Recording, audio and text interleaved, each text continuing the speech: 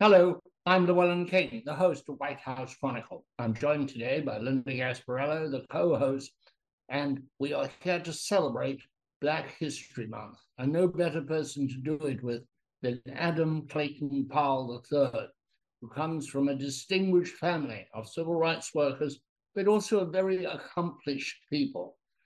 Adam, welcome to the broadcast. You are quite well known in your own right, but your father was a towering figure in Washington, really from the end of the Second World War up to the 1970s. Adam Clayton Powell was a figure to conjure with. He annoyed the Democrats, and he was a Democrat, but he did a lot of very powerful things. You also, as I recall, come from a long line of preachers. Somehow you're not a politician, you're not a preacher, but you have been a very successful journalist, a successful academic, and tell us what you do now at the University of Southern California. Well, I lead a 50-state election cybersecurity initiative. We are actually working with each and every one of the 50 states. We've been told by the US government that our team is the only team, aside from the federal government, that is working with each one of the 50 states to try to make certain that elections are safe and secure, which is quite a task here in the United States, where we have more than 8,000 election districts with different rules, different days they vote, different methods of voting, and most of them are staffed by part-time volunteers. So that's quite a challenge. Would you tell us something about this illustrious family? It's not only was your father very famous, your grandfather was quite famous. You come from, I understand, a long line of freed slaves. They were not in most of the time of history of slavery, historic time of slavery, enslaved themselves. And your mother was a very famous entertainer and singer. Tell us all about these fabulous people, these charmed lives, if you will. Well, I'll start with my grandfather, Adam Clayton Powell Sr., who it didn't have much of a charmed life at first. He was born in 1865, just as the Civil War ended. He grew up in Virginia, moved to West Virginia, where he became a self-proclaimed hellraiser. He was a coal miner. He helped organize mine workers in Ohio, and led what he used to say was a very rowdy life. And then one day, an evangelical preacher came to town. This was in a coal mining town in Ohio. And he saw the preacher, and it changed his life. He decided to turn his life around. He moved back to the East Coast. He was a night watchman at a boys' school on the site of what years later became the museum. And he one night went up D Street and he saw a young woman, a young girl, under a lamppost, and it was snowing. And he went up to her and asked, "Why are you out here in the snow at midnight?" And she said, "My family has turned me out and said I can't come back unless I have money." And so he gave her all the money in his pockets, went back to the school, resigned, and decided to become a minister. And he was the minister of a church in New Haven, and where my father was born. And then he and the family moved to New York City, to the Abyssinian Baptist Church, which at that time was on 40th Street, across the street from the Metropolitan Opera House. And my grandfather moved the church to Harlem and built it into the largest Protestant congregation in the United States. My father came along and became the minister succeeding my grandfather, continued as the largest Protestant congregation in the U.S. My father was a little more interested in politics. He ran for city council and won. He was supposed to, he helped create the first Black congressional district in New York State, in Harlem. And he went to a rally at Madison Square Garden where everybody thought he was going to introduce A. Philip Randolph, who would be the candidate for Congress in the new district. And instead, in his introduction, he somehow forgot to introduce A. Philip, and instead he announced himself that he was going to be a candidate. And he ran in all political parties. He ran on the Democratic, Republican, all the political parties, and won all the primaries. So someone said that instead of separate but less under segregation, that Powell wanted separate but more. Now, I regret that I never met him, but I knew a lot of newspaper men who knew him, and they were bowled over by him. He was handsome, he was charming, he was quite swashbuckling, and of course, this appealed to newspaper men, and he always got a good press, even in the time when he was when they were trying not to seat him in Congress because of various issues that had arisen, not the least of which is a lot of members of the Democratic Party, to which he had nominally belonged most of his career, am I right? I hope so, were offended by the swashbuckling, the larger-than-life, and possibly some irregularities with money.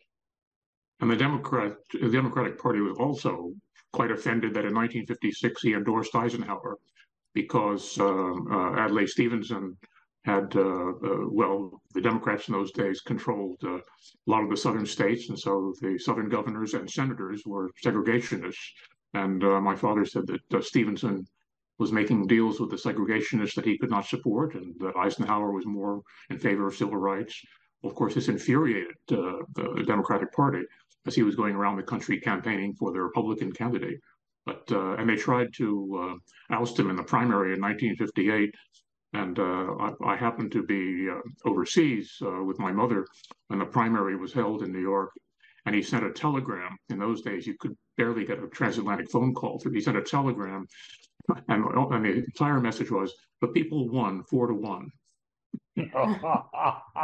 Fabulous. What was he like as a father?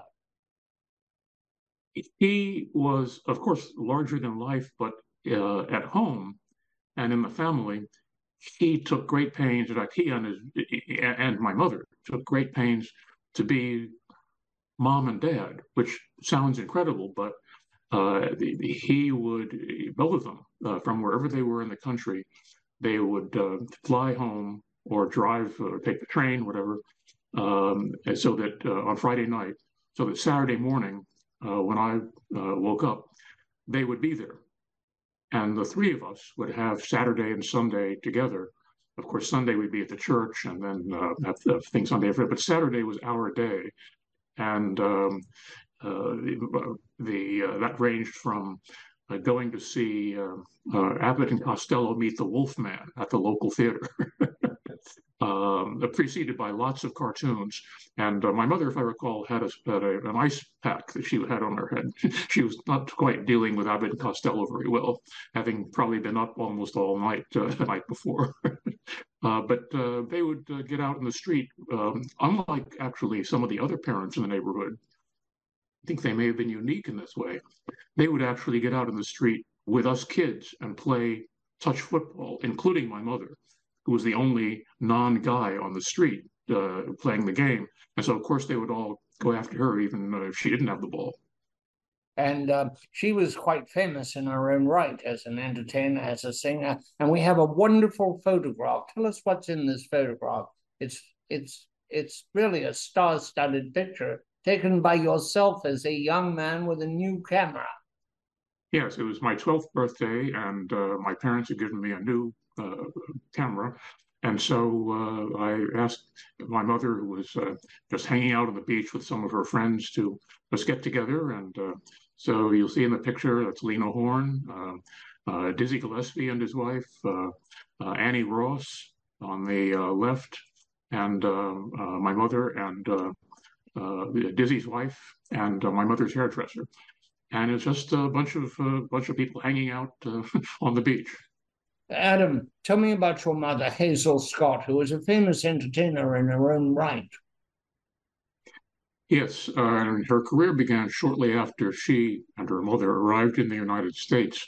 My mother was 4 years old when they arrived in New York, and shortly after arriving, they moved to Harlem. They had very little money, but they did have a piano. Her mother was a musician, and because her mother's hands weren't large enough to play some of the larger chords on the piano, she wound up giving up the piano and playing the saxophone. So they had a piano. And one day, my mother and my grandmother tell the same story. they heard, my grandmother heard somebody playing the piano, picking out a tune on the piano. And she said, who is here? There's only the little girl is here. And she went in and saw my mother was picking out tunes on the piano. Well, she was a child prodigy. She had she toured with the bands. She had a network radio show as a teenager. She was the highest paid African American entertainer in Hollywood in the 1940s in movies. And she was the first Black man or woman, we think, to host her or his own network TV series in 1950. And it was live across the country. I would imagine that many TV stations in some parts of the country weren't happy carrying it, or maybe they didn't carry it, but it did quite well in the audience ratings, right up until she was accused of being a communist sympathizer. This was the 1950s, and Senator Joseph McCarthy was accusing people of being communists or communist sympathizers and ending a lot of people's careers. In my mother's case, one of the charges against her was that she had entertained Soviet troops during World War II. And she said, well, that's true. They were our allies. And so there were some Soviet troops in the audience when I was entertaining American and British troops during World War II. But nevertheless, he was charged with being a communist, and she insisted on appearing before the House Un-American Activities Committee to refute the charges. And my father, I remember the three of us were having dinner, and my father said, you can never win with those people. Why are you doing this? You should keep quiet. And she said, no, I'm not going to keep quiet. I'm going to go and tell them that they are the un-American people. And he said, oh. Well, she did appear at the House Un-American Activities Committee, read a statement, and while her television show audience stayed high, the sponsors became nervous and pulled out. So the TV show was canceled. She continued to tour around the country playing both classical and jazz music. And then in 1954, in 1950, 51, 52, 53, and 54, the three of us had gone to Europe each summer. My mother would play concerts in London and Paris and other venues. My father would have surprise inspections of military bases. I went with him on a few of those. You can imagine the rather startled people at the guard posts when he pulled up and said, hello, my name is Congressman Adam Clayton Powell, and I'd like to be admitted to your military base so I could do an inspection. And the commanding officer, the times I was with him, the commanding officer, general once, a colonel another time, came running out and said, oh, Congressman, we'll have a reception for you in the officers club. And he said, yes, thank you very much. I'll get there in a little bit, but first I'd like to go to the motor pool. And if you know anything about the U.S. Army, the motor pool, particularly in the 1950s and in World War II, was almost always entirely Black NCOs and enlisted men, and who would be, most of whom, at least the times I went with him, were quite in awe and didn't quite know what to say. And what he would do is he reached into his pocket and pulled out a deck of cards. He said, let's play some cards. And as he played with the GIs, he said, how are things going here? Everything going all right here? But it wasn't just with GIs. I remember crossing, the first time we went to Europe was on the Queen Mary, and Winston Churchill was on board as well. And my father insisted on going down to the engine room to play cards with the guys down in the engine room and asked them how things were going. But he was there. I went down with him. He was there in his tuxedo, and he just threw off his jacket, and he said, hey, let's play some cards. I am reminded of the fact that it was your father, while he was in Congress, that got the State Department to send musicians abroad, jazz musicians. Tell that story.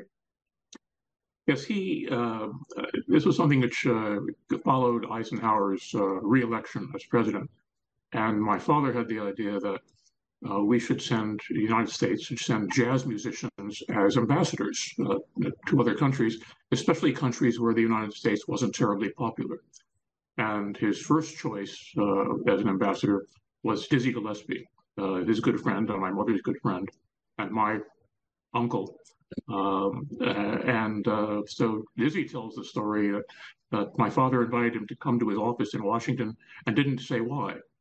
Then the next thing I know, Dizzy said that your dad and I are going outside, and there's a group of newspaper people and then television cameras, and my father announced that he was hoping that President Eisenhower and the State Department would start this jazz ambassadors program, starting with his good friend, whose arm around him, Dizzy Gillespie. And even though there were some skeptics in the State Department, they did institute the program, and it was a huge success. In fact, there was one country, Greece, which at the time was, I think the Communist Party was the largest single party in Greece at the time, in the 1950s. And they were hanging President Eisenhower in effigy down the street. And then the crowd turned and they started toward Dizzy and the band. And by the way, the music director of the band was a guy in his 20s, a new guy named Quincy Jones. And so the crowd is coming toward the band, and Dizzy said, "What are they going to do to us? What are they going to do to us?" And what the crowd did is they put them on their shoulders, and they marched down the street with the band, the musicians on their shoulders, chanting, "Dizzy, Dizzy, Dizzy." Let's go back, Adam, to your father's early career at the Abyssinian Church in Harlem and the 1930s and the Depression. Talk about how he was able to press for change among African Americans, and how pressing for change there led him on to his first election to Congress in 1945 and his activism there. He was very much as a politician, he was very much a child of the Depression. My grandfather and his family were quite well off, and in fact gave my father, as a graduation present, a tour of Europe. Then he came back, and times turned very bleak very quickly. And he decided to open a soup kitchen downstairs in the then new Abyssinia Church in Harlem. And he did community outreach programs. People would come, even in my memory, in the late 1940s and early 50s, people would come to the church with no money, or maybe they would have a nickel or a dime that they used to buy a subway token to get to the Abyssinia Church. And maybe they had just arrived from the South on the Pennsylvania Railroad. But they knew that if they went to the Abyssinia Church, that Adam Clayton Powell could get them a job and a place to stay. And that became my father's reputation. Now, of course, each time he did this, he would say, "Now, I'm going to see you in church on Sunday, right?" So that created one political base. Another was he led demonstrations around Harlem. Now, this is New York City. This is not Mississippi. New York City, Harlem, where the new black Mecca. But there were lots of places in Harlem where black people could not work. Only whites could work, including the biggest department store on 125th Street. There were restaurants up and down 125th Street, shops up and down 125th Street, right through the middle of Harlem, which would not hire black workers. So my father led a river-to-river protest with the slogan, "Don't shop where you can't work. Don't buy where you can't work."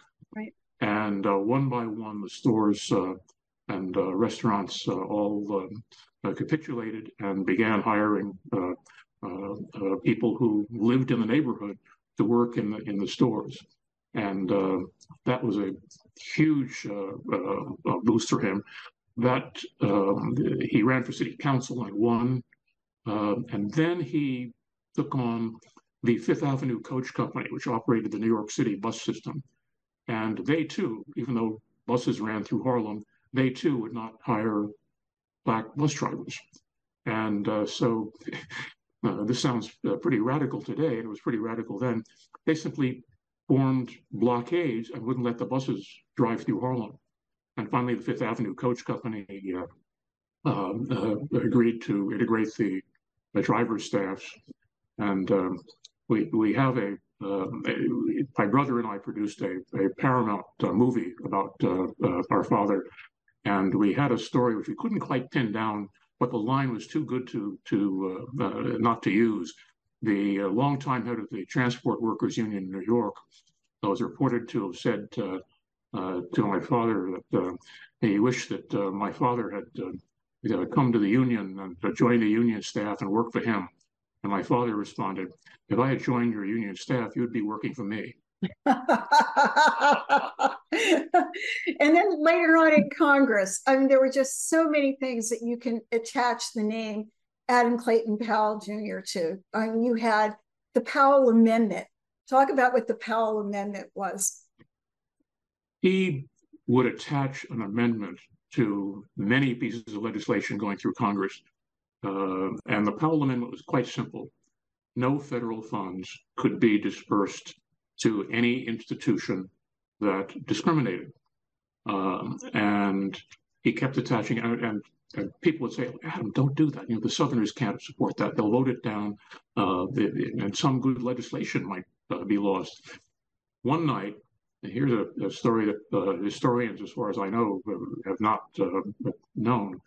One night, my father and I were in Puerto Rico on vacation, and we had mosquito nets up.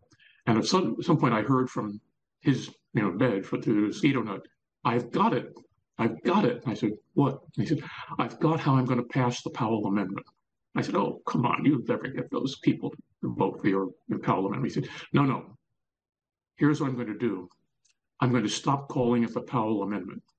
And it became Title 5 first, and then became Title 9, and it became federal legislation. And it's very much in the news now.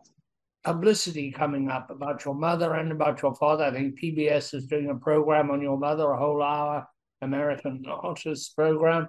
And this is a year when the Powells are in the headlights, as it were.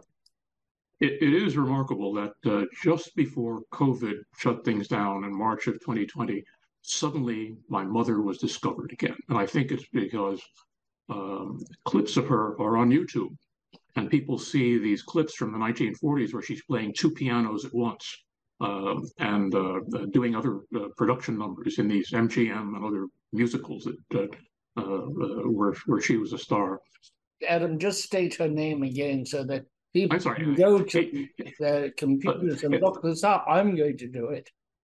Yes, Hazel Scott. Just if you just search on Hazel Scott, two pianos, that'll bring up the YouTube clip, which I get emailed all the time for people saying, "Have you seen this?" Well, of course I've seen it. It's from 1943, I think, where she's playing two pianos in a production number and spinning around on the stool as she's doing it. But she is the subject of a PBS American Masters documentary, which I believe is now scheduled for fall. And she is the subject of a new ballet created by Dance Theater of Harlem, which will premiere in New York on April 19th. And it's played here in Washington already, but it'll premiere in New York in April. And it's really quite something. And I have a small role as myself. It was very hard to get size 14 ballet slippers. Tell us about your journalistic career and how it was that you became a journalist, not a politician, not a preacher, and for that matter, not a pianist. That's true. I play the piano very badly, so that would not be a good idea as a profession. I was between my freshman and sophomore years as a undergraduate, I quite by accident wound up with a summer internship at CBS News in New York. I was actually visiting them to observe, and they needed somebody right away, just like in a movie. And I called my parents to tell them that I had I had a summer job. I called my father and I said, I have a summer job. Yeah, where? I said, I'm at CBS News in New York. pause, pause. Hello, Dad, hello. And he said, "You're not going to tell them what goes on, are you?" And I said, "Oh, if I did, they probably wouldn't believe it." But then I called my mother, and she burst out laughing. I said, "What's so funny?" And she said, "Well, you know how people are always saying, are you going to be a politician like your father, or are you going to be an entertainer like your mother? And in TV news, you found a way of doing both." Great. So I worked 3 summers at CBS News, and then afterward they knew me. I worked a total of 16 years at CBS stations in New York and at CBS News, working with Walter Cronkite. In fact, I started writing for Walter Cronkite in 1966 as an undergraduate, when the president of CBS News came to the newsroom and said, "You're the kid who goes to MIT, right?" And I said, "Yes, Mr. Spillane." And he said, "You must know all about the space program." I said, "Well, I'm not an aero and astro major, but I know some. I actually was anchoring some coverage for the MIT radio station." And he said, "Good enough. Walter needs another writer. Catch the next flight to Florida." Oh, and it was sufficiently terrifying that I spent all night cramming with the reference books that NASA and Grumman and the other contractors had sent to news organizations. And by the time I arrived at the launch complex the next day, at Cronkite, who was somewhat skeptical of this new kid, he said, "Okay, give me 20 seconds on gimbal lock." "You know what that is, right?" I said, "Well, of course I know what it is. MIT designs and builds the guidance system for the Apollo spacecraft and for many others. Of course I know what gimbal lock is. I just don't know if I can say anything about it in 20 seconds. He said, "Well, all right then, 25. I just didn't realize that you could actually tell a story. And we had a lot of time by American standards. We had 2 minutes to tell a story. Think Cronkite in 25 seconds and speed through the rest of your career. We're nearly out of time. Went from CBS to ABC News, helped start a 24-hour television cable network, satellite news channels, did work in Africa. Then came perhaps my craziest job ever, being executive producer at Quincy Jones Entertainment, which was quite a wild time. And then, let's see, what have I left out? Freedom Forum, where I did programs about the internet for 8 years all over the world. And now, University of Southern California. I helped start an African-American, minority television station, full power PBS station in San Francisco. And then after being the inaugural general manager there, came to Washington, and I was general manager of Howard University's television station. Everybody will be back in a week, and we will have Adam Clayton Powell III back, one of the most exciting guests we've been able to attract to the program. Cheers.